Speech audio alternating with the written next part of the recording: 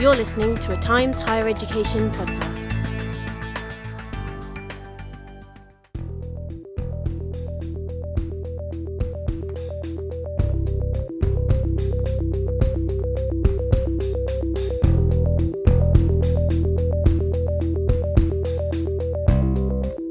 Hello and welcome to the Times Higher Education podcast.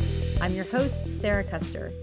People say being a college president is similar to the job of a CEO. It requires business acumen and strategizing, media training, and the ability to court funders. But as one of today's guests says, no 5-year-old grows up wanting to be a university president.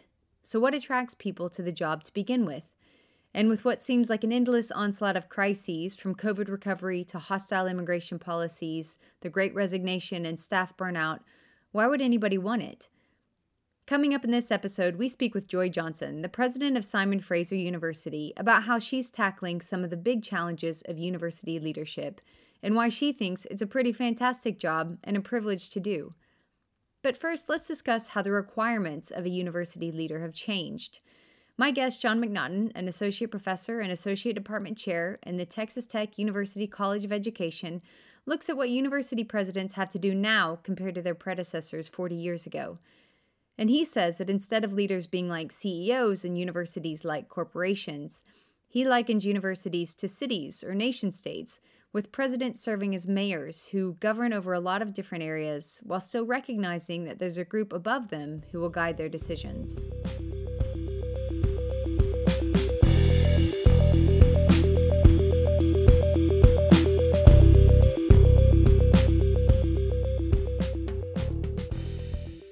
John, thank you so much for joining us today. You are a researcher into leadership in general at Texas Tech. I'm sure you've probably looked at leadership in higher education just by virtue of being an academic yourself. Can you tell me a little bit about how the job of university president, or even some of the higher echelons of university leadership, how that job has maybe changed over the past, say, 4 decades or so? Yeah, sure thing. And it's great to be here with you, and thanks for the invitation. And I always really enjoy talking about higher education leadership because I think that there's a lot of misunderstandings out there about it, but also it has changed, right? And so when we think about the last 40 years, I don't know that, the job has definitely changed, right? I think technology, and I think that, kind of the role of some parts of higher education in terms of, athletics and kind of the move to online, I think that's changed the way that presidents have to engage with their institutions. But I think the actual things they do are still somewhat similar, right? They're very external facing. They're looking at donors and fundraising. They have to make sure that the institution is financially stable. There's, kind of the people they work with in terms of students, faculty, staff. Those kind of interactions I think have been the same. When I think about the biggest changes, I think it's how they engage with that. Right? So if you think about one, they are much more public facing. 20 years ago, I think if there was a crisis, university presidents weren't expected to talk about it, right? Like they were focused on the university. Whereas now, if we have a crisis, a societal crisis, if there's a terrorism attack, or if there's a tragedy, even if it's not in their state, oftentimes they're expected to make a statement about it.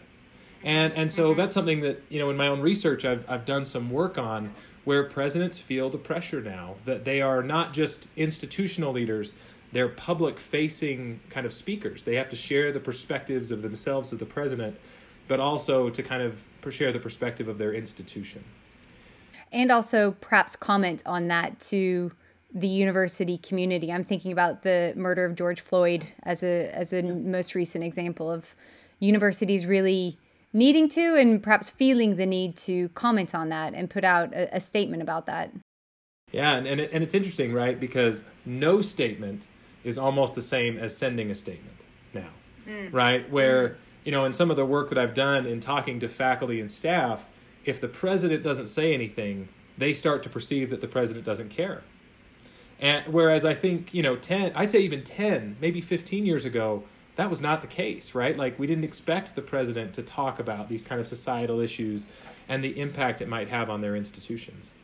part of the reason why I asked that question was just thinking about funding structures. And I know that that's had a huge change in the US specifically, but also over here in the UK. And I know in other big higher education systems around the world. And it seems like those stakeholders that universities have shifted quite a bit. Much more focus on fundraising, much more focus on alumni and donors. Is that a fair observation? I think it's a fair observation. I mean, I think when you think globally, there's some countries who have adopted like the tuition model that has really driven the United States system. But I think overall, you're right that the focus on external dollars has definitely increased. And I think it relates to part of the perception of higher education as a private good, right? That I think presidents now have to recognize that the public sentiment towards higher education has changed. You know, we used to have that quote, right, that higher education is the great equalizer. Well, that might be true, but there's a lot of other paths. And I think that some people are saying higher education is too expensive. It's too much time. And so there's kind of presidents now have that role to be kind of the champion, the defender of the faith, if you will, of the role of higher education.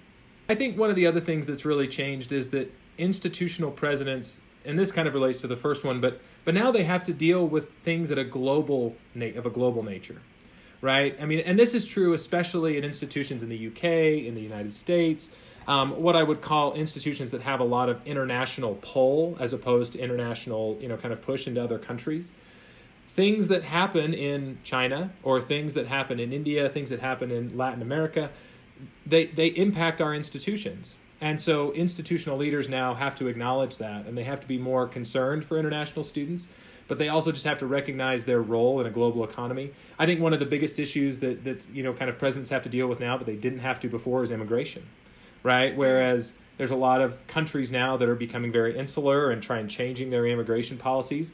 Well, that impacts enrollment, that impacts the livelihood of the institution to a lot of ways, and the exposure of students to diverse perspectives. We've talked quite a bit about how broad this brief is. You mentioned it earlier, public-facing stuff, government relations, corresponding with students of all levels and ages, alumni, research strategy. In your perspective of observing leadership in general, are there any other sectors that have where the person in the top job has such a broad brief? And are there any perhaps lessons that higher education can learn from those sectors? You know, what's interesting is I think there are other sectors where you do see this kind of broad array of responsibilities, but most of the time it is focused in on a specific thing, right? You know, we're focused in on a specific product or a specific market. Whereas higher ed, it does have kind of a broader view because we deal a lot with people, right, with teaching and education. But we also, especially for large research institutions, there's innovation and there's patents and there's legal issues, which becomes more on that kind of broad, kind of global company perspective. I think the thing that sets higher education apart is that they're also just embedded in these communities. And so I wrote a paper a while back about with a colleague, Ryan Litzy, called Academic Municipalities. And our argument was that while some scholars talk about higher education as businesses, I think they actually look a little bit more like cities or states or, countries with a governor or a mayor, right, who has to worry about the public works. They have to worry about the education of the kids. They have to worry about, power getting to them. I mean, there's some universities now that have their own power plants, right? And so, they have this broad array. And the other thing that makes higher education interesting is the president is not kind of where all decisions end, right? Similar with a company where you have a board of directors, a lot of decisions the president makes might be second guessed by that board, right? And so for me, I think that they're more akin to like a city or a nation or a state where they have to kind of govern a lot of different areas, but they also have to acknowledge that there's still a group above them that's going to kind of guide some of those decisions, right? Another facet of that could also be the way that universities really want to reflect society, both in their student body, who they're getting to teach the students, what their students look like and think like, and then also the topics that they're covering and how they're responding to that. I just wanted to add, I do think another thing we have to remember is that higher education also has like a pretty big team, right? So while the president does have all these things in their brief, like they also, and that's something that's changed over 40 years, right, is a number of vice presidents we have, where now we have a chief of staff, where that wasn't a thing really 20, 30 years ago. Now we have a vice president that focuses on students. And so I think that also helps. And you see that in companies as well, right? Like you have a marketing vice president and you have a product vice president, a user experience. And so I think that's something that's changed, but also something in the higher ed space that a lot of times presidents aren't prepared to handle that executive team model. But that's something that exists there as well. That is quite interesting because oftentimes the pathway to this leadership position comes through an academic pathway. So you might be an excellent researcher, you might be able to lead a lab even, but then actually when you're at the top of the heap here and you have a huge list of vice presidents that you've got to work with and also a board of governors that you've got to answer to, it must be a massive just shift in terms of perspective and being able to speak to those different groups. Oh, absolutely. Absolutely. And, and again, it goes if you come through the academic side, which like you said, is the way most presidents come, there's kind of this first among equals perspective, right? That, I'm working with faculty that have, I've got they have control, they're individual contributors as well. And so I think that kind of makes taking and leading a team sometimes a positive, but also a challenge because I need to remember that I need to make the decision and I have some of my team that need me to make decisions that they can then go and act. Looking at the current landscape in which university presidents are operating, and you've written a little bit about the post-COVID crisis period that we're in terms of what higher education leadership requires at this moment. But university presidents are facing declines in public trust in higher education, threats to democracy, industrial action, a student mental health epidemic. What would you say, is there a specific style of leadership or a type of leader that the moment requires? Yeah, I think one of the first things that we need right now is presidents with integrity that are going to kind of come with I know that moral can be normative, but trying to do the right thing and doing it with passion and compassion, right? We talk about the student health epidemic. I mean, the same could be said with faculty and staff. Right, that there's a lot of burnout right now, the Great Resignation.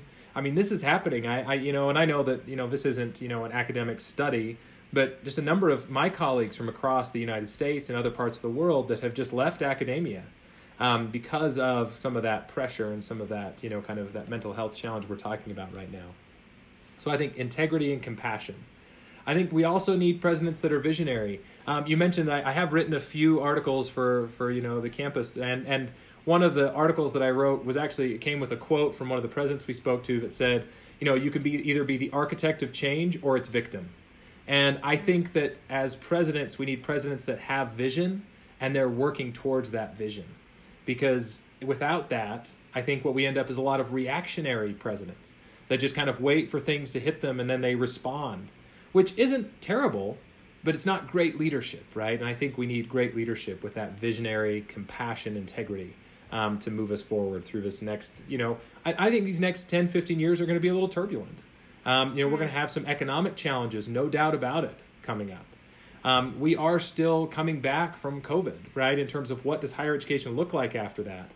There was just an article today in the New York Times that talked about learning loss, which is a global problem after COVID. And that group of kids isn't going to be here for another 3 or 4 or 5 years. And so what is that going to look like for higher ed? And so I think we need those visionary presidents that are ready to handle some of these more complex challenges. Just based on those 2 or 3 variables that you just listed there that are definitely coming our way in terms of economic issues and the COVID generation that are coming up, are the days of the 5-year strategy that university presidents set out, are those days gone? And how is it possible to be a visionary leader whenever there are so many uncertainties coming down the pike? Yeah. And that's something I haven't thought a lot about and something now I'm going to take back and think about. And I hope that, your listeners do as well. I would say this. I think when I talk visionary leadership, I really am getting at core values. And so presidents having core values that they're working towards and the strategies to getting there, whether it's a year, whether it's 3 years, 5 years, 10 years, I do think they need to be malleable because the students of today are going to have a lot of similarities to the students of tomorrow, but they're also going to have some differences. And if we're so ingrained that, well, this is what online education is, we're not going to be ready for that, right? We're not going to be ready to help those students in the best way possible.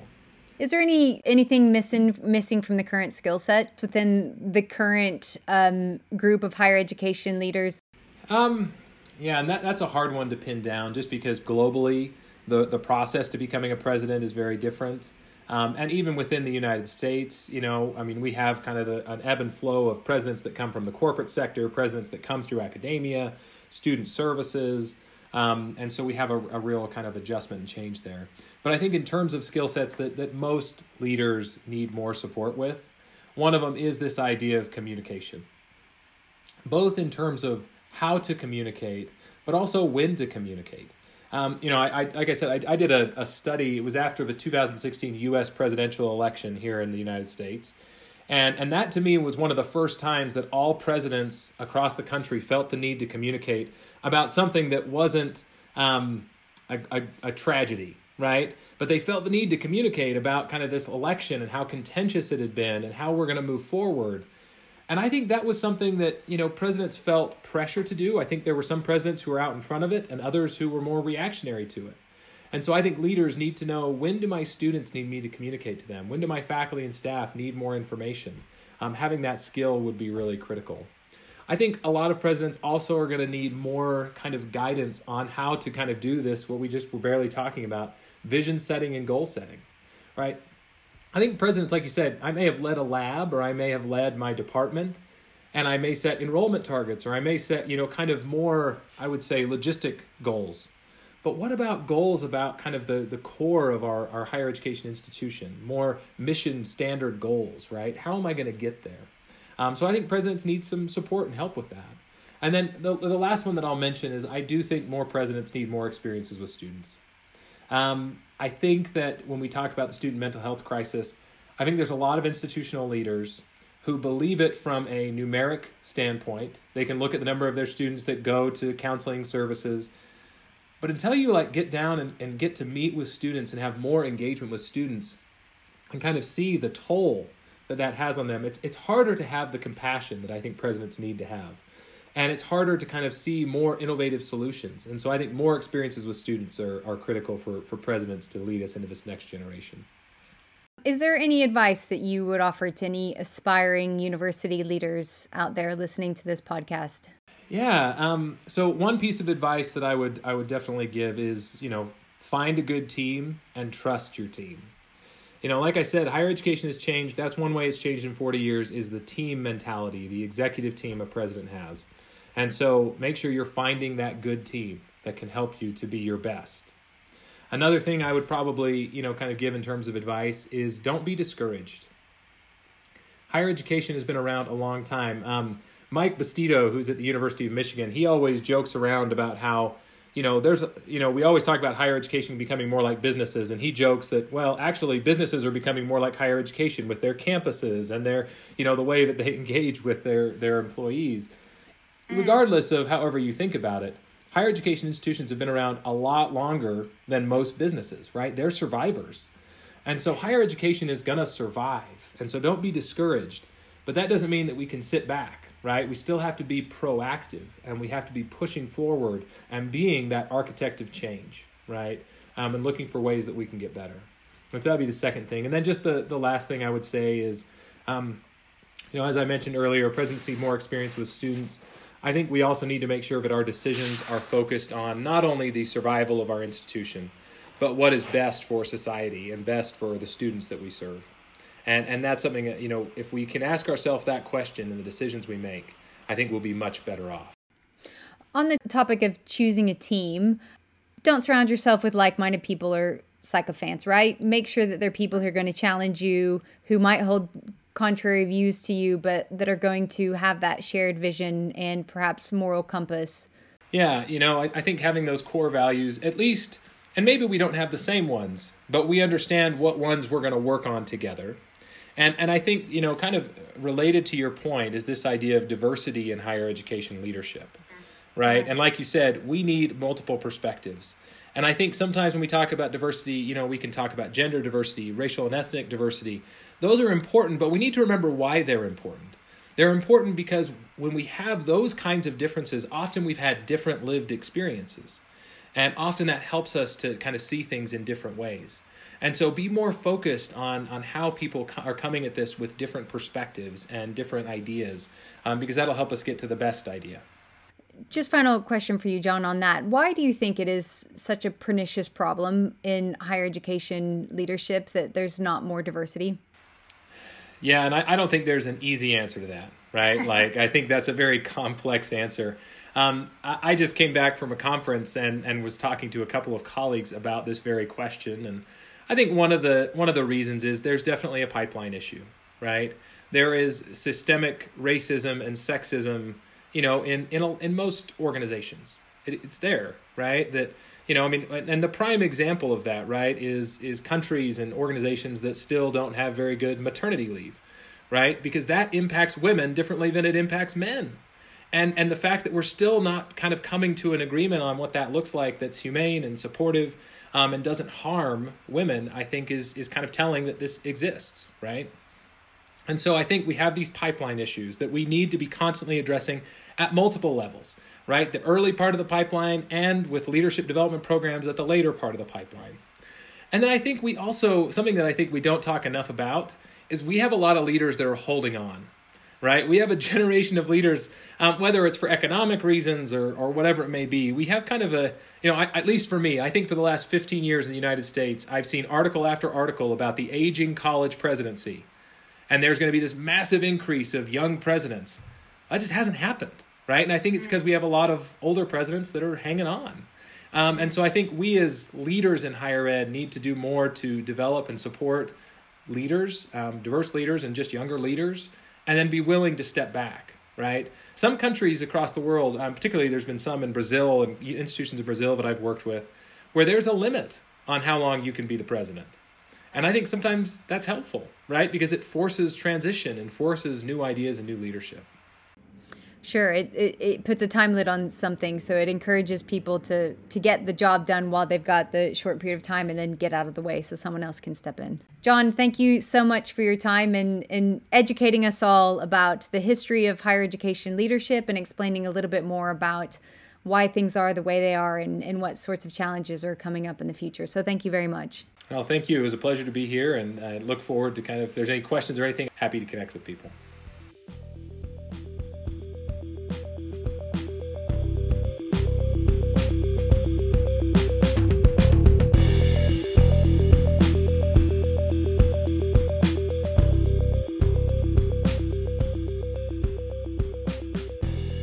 Now on to the mayor of the city of Simon Fraser University in Canada, Joy Johnson. Joy has been president of Simon Fraser since 2020, and before that was its first female vice president of research.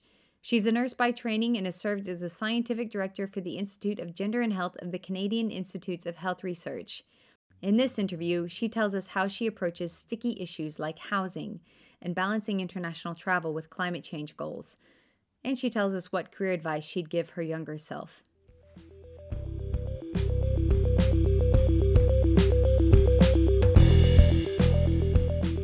Joy, welcome to the podcast. Thank you so much for joining us. You are a Canadian native. You were the first female vice president for research at Simon Fraser, which you started that job in 2014. You've since become vice chancellor, which you started that role in 2020. Did you always intend to climb the career ladder in this way? Tell us a little bit about your journey to becoming vice chancellor. Yeah, thank you, Sarah, and it's a pleasure to be with you today. I've always been a person who moves into a role and then starts to eventually think about what their next move might be. So I recently gave an address to our graduating class and said, no 5-year-old says I want to be a university president. It is something that kind of one starts to see on the horizon. And so I had been in a role with our Canadian Institutes of Health Research, and that role was ending, and I thought, Vice President Research would be an interesting next step, and so I took that step. And then while in that role, started to think, being a Vice Chancellor, and President of a university would be a very interesting opportunity as well. And so I wouldn't say it was always in my sights, but it emerged on my sights as I started to take on different roles. I want to get into kind of how that looked for you and unpick that a little bit. But I want to just kind of start on perhaps some topics that might be familiar for university presidents and vice chancellors around the world. The first one is about this tension between serving domestic students and international students. And I know in the Canadian sector, there's a high level of international students because it's a great country to study in, but also international students are charged a higher fee, and so they supplement a lot of the university activities. How are you kind of navigating that tension of serving domestic students, but then also perhaps needing those international student fees? Yeah, and you're right, there are some tensions there. We do recognize, first of all, that international students bring so much to our university. In terms of their perspectives, they help to internationalize our campus, and so they're very valuable as learners in our community. You're also correct that they have become an important source of revenue.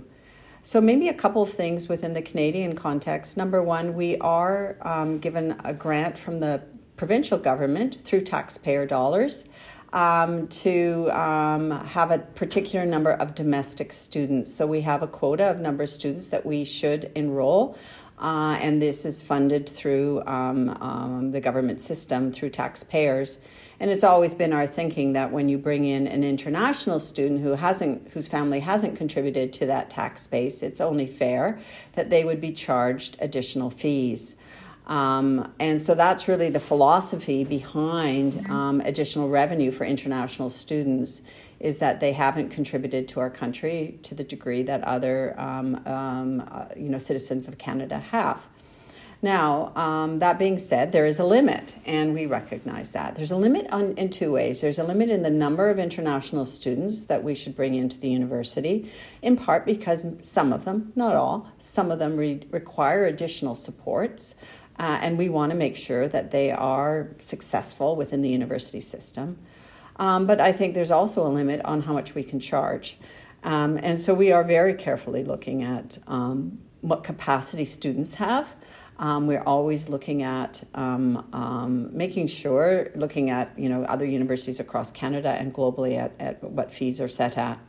But the other thing we're doing more and more is recognizing that some international students from some countries will never be able to pay these fees, and so are looking for other mechanisms through scholarships and bursaries so that we can continue to have a diversity of international students coming to Simon Fraser University. So it's a bit of a balance always. It's a discussion that we're having quite frequently, and I think it's just trying to get that balance right. And does that discussion happen within the political sphere in Canada? And if so, how do you navigate that as a leader? It does happen within the political sphere on a few levels. I would say nationally, federally for us. It comes into play as we start to talk about visa processing for our international students, and that is certainly a concern. There also, for example, recently was a concern about particularly private universities, colleges within Canada, taking advantage of international students. And so there's a dynamic there. This is certainly not the case at Simon Fraser University. We do not have those kinds of complaints, but we do recognize that there are some bad actors out there. And we need to make sure that we continue to support international students and provide them with a quality education. And then I'd say provincially as well, because our province funds universities, we're part of a public sector. They have an interest in making sure that we continue to have a quality education. So they have an interest. They haven't dictated numbers, but they have an interest in terms of that mix as well. So it is complex. And then finally, I also would say, Sarah, domestically, in terms of our cities, our municipalities, they also have a stake in that, as you know, students take up low market housing. And so we need to also make sure that we're thinking about the low rental housing and potentially flooding of that with students, and really not allowing families and other individuals and communities to have access to that housing. So it's complex on many levels again, and we're always negotiating through those, trying to find win-wins. Let's go on to the housing topic. This is something that comes up quite a bit whenever I hear university leaders talking right across the gamut, from San Diego to Vancouver, which is where one of your campuses is located, obviously in London, but in cities around the UK. there is a big issue with affordable housing and the cost of housing contributing to rising tuition fees. How are you approaching this issue as a leader? So you're correct. Affordability is a top-of-mind issue for us at Simon Fraser University, and part of that is the availability of housing. So we are very fortunate in that we do have land, particularly on our Burnaby Mountain campus, and would like to build more housing, and are in discussions with the government about that. In Canada, it's interesting. In British Columbia, the province we're in, this is probably a little bit down the rabbit hole, but we actually cannot have debt. We roll up into the federal accounting system, and they don't want to have more debt on their books, so they don't let us take on debt. So it's not like I can go out and build a residence tomorrow. I need to find funds, and the government has been in conversation about providing those funds, loaning them to us, so that we can build housing, and that has been a win-win. We've done one phase of housing in this model and would like to see it continued. And it's a win-win because it takes students out of the low rental housing market, as I've just said.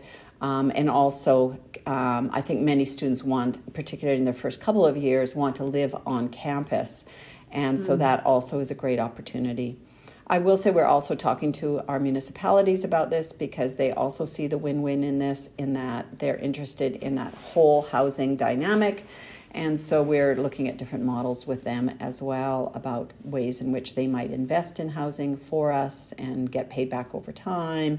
So we're trying to be creative, given the constraints that we have around borrowing. But it certainly is our intention to build more housing here on Burnaby Mountain.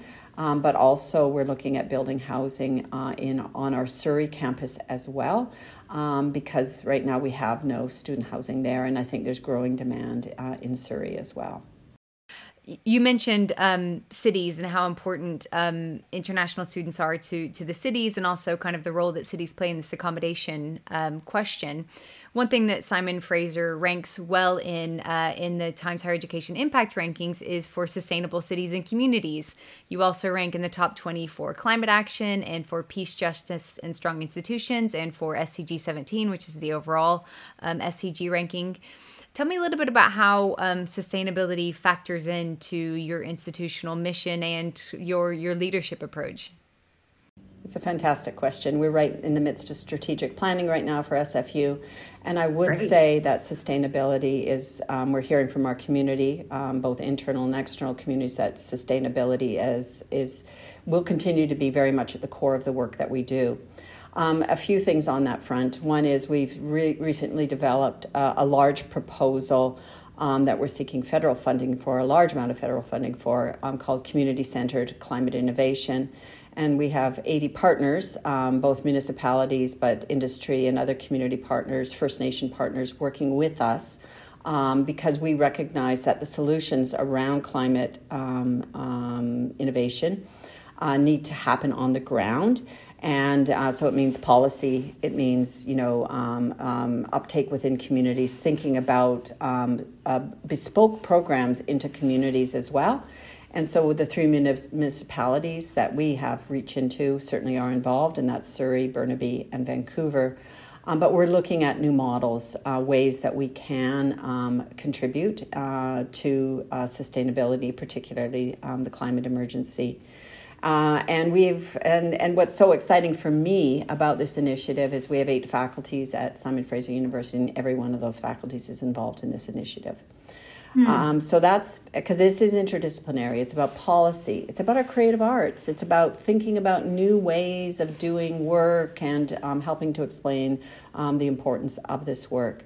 So I really see that initiative really growing over time. So that's, I think, one example. The other is we are also seeing more and more opportunities. For example, with the City of Burnaby, they have created a joint innovation center with us, focused on matters for the city, many of them related to sustainability, everything from where to put bike lanes in the city to how to think about transport in new ways, walkability, etc. And what's wonderful about this initiative is the city recognizes that they can benefit so much from the expertise of our faculty and graduate students. And so having a co-located innovation hub that is really serving the needs of the city is, again, a win-win and really part of what we love to do and have continued to do at SFU in terms of being an engaged university. Correct me if I'm wrong, but I get the impression about Canada and especially about British Columbia that the sustainability issue is so much more front of mind and just kind of more widely understood and accepted as a real and urgent issue that everybody needs to kind of pile in together and work on. Is that true? And have there been any challenges that you faced in kind of getting everybody at the institution on board and kind of behind this common mission? And how did you maybe tackle that? I would say in British Columbia, that is correct. We are the home of the birth of Greenpeace. And I would say our provincial government has indicated that the greening of the economy is a priority. And I would also say, particularly in British Columbia, we have experienced the direct effects of climate change, both in terms of wildfires, in terms of floods, and in terms of what was referred to as a heat dome, really unprecedented heat 2 summers ago. And so we are living it, and I think the community has woken up to the fact that is something that everyone has to get on board with. In terms of our faculty, in terms of the university as a whole, I would say one of the greatest impetus for moving forward in this regard is our students. They are demanding that we move forward and think about sustainability and the climate emergency in particular. And we have taken a number of steps as a university in terms of our own footprint, joining the Race to Zero, making very clear commitments around our carbon emissions as well. But I would also say that the faculty are getting on board with this. They recognize, even if they're studying, history of, the 1800s, that they are living in a time and a place where this is the existential issue of our day. And I think also a recognition that no matter what your discipline, be it philosophy, history, etc., there is a bearing on where we have landed today, and that can contribute to our thinking about how to get ourselves out of this mess. So I would say in general, there has been very broad support. There always will be individuals who, are more interested in their very niche particular areas, but that's the beauty of a university, is also the diversity of viewpoints, etc. And just quickly, how are you squaring? One of the biggest contributors to university admissions is flights and travel. How are you squaring your sustainability mission with increased number of international students and even travel for your faculty to conferences and overseas? It's interesting. We are watching our colleagues across Canada. One of the challenges that we have, Sarah, is that we're far away from everybody. But we also recognize that, and so we do rely on flights, to be very, very clear. I would say it is something that we are being much more mindful about. We have not yet taken a step of limiting our faculty or staff's flights, but it is something that we are bearing in mind. And I think we are seeing a lot more thoughtfulness about the use of air travel. It's interesting, the chancellor of our university is the CEO of the Airport Authority, YVR, and she is also really working hard to create the greenest airport, and I think she's well on her way. But also a lot of innovation we're seeing happening in air travel, and I imagine that we will be seeing biofuel as well as hydrogen-fueled jets in the near future, and that's the other thing we need to work on is the innovation side of things. I wanted to ask you about just kind of the notion of being a university leader, and you've been in the role. I mean, you've been a university leader for a while now, but you've been in the top spot for about 2 years now. Why would somebody want to be a university leader?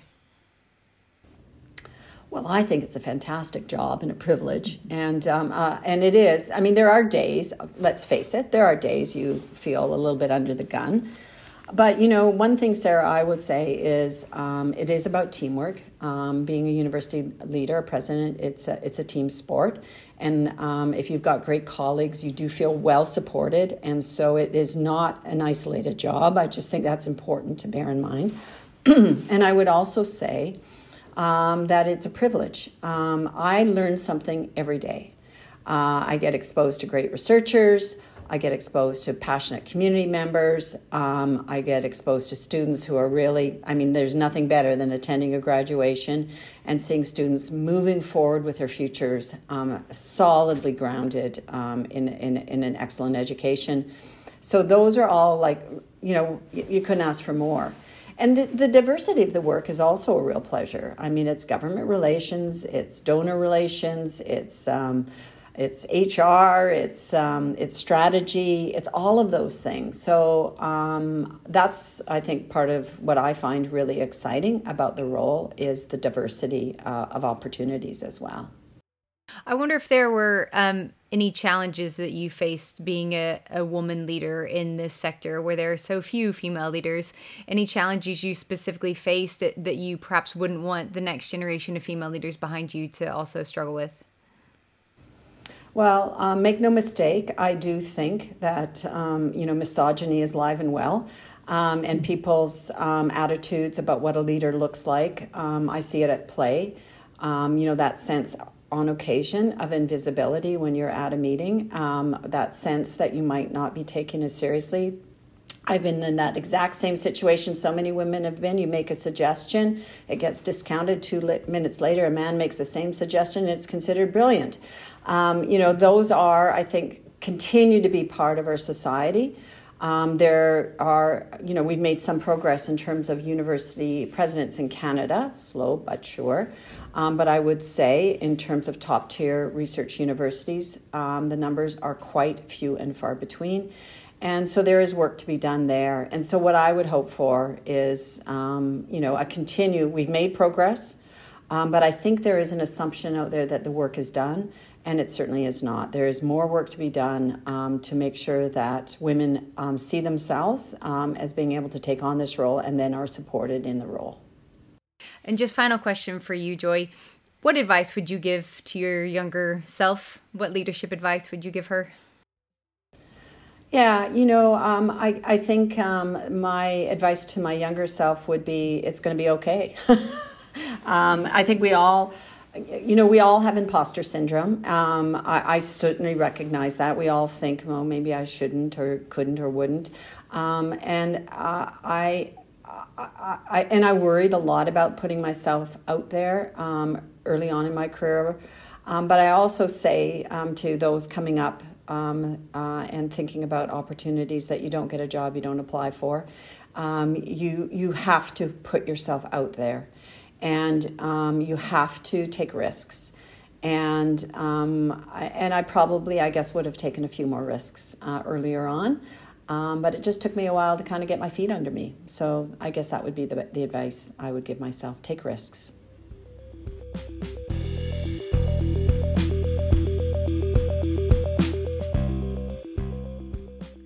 Well, that's it for this episode. Thanks for listening, and thanks to John and Joy for joining us.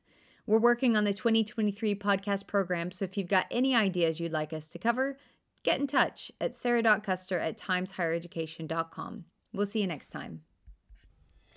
You're listening to a Times Higher Education podcast.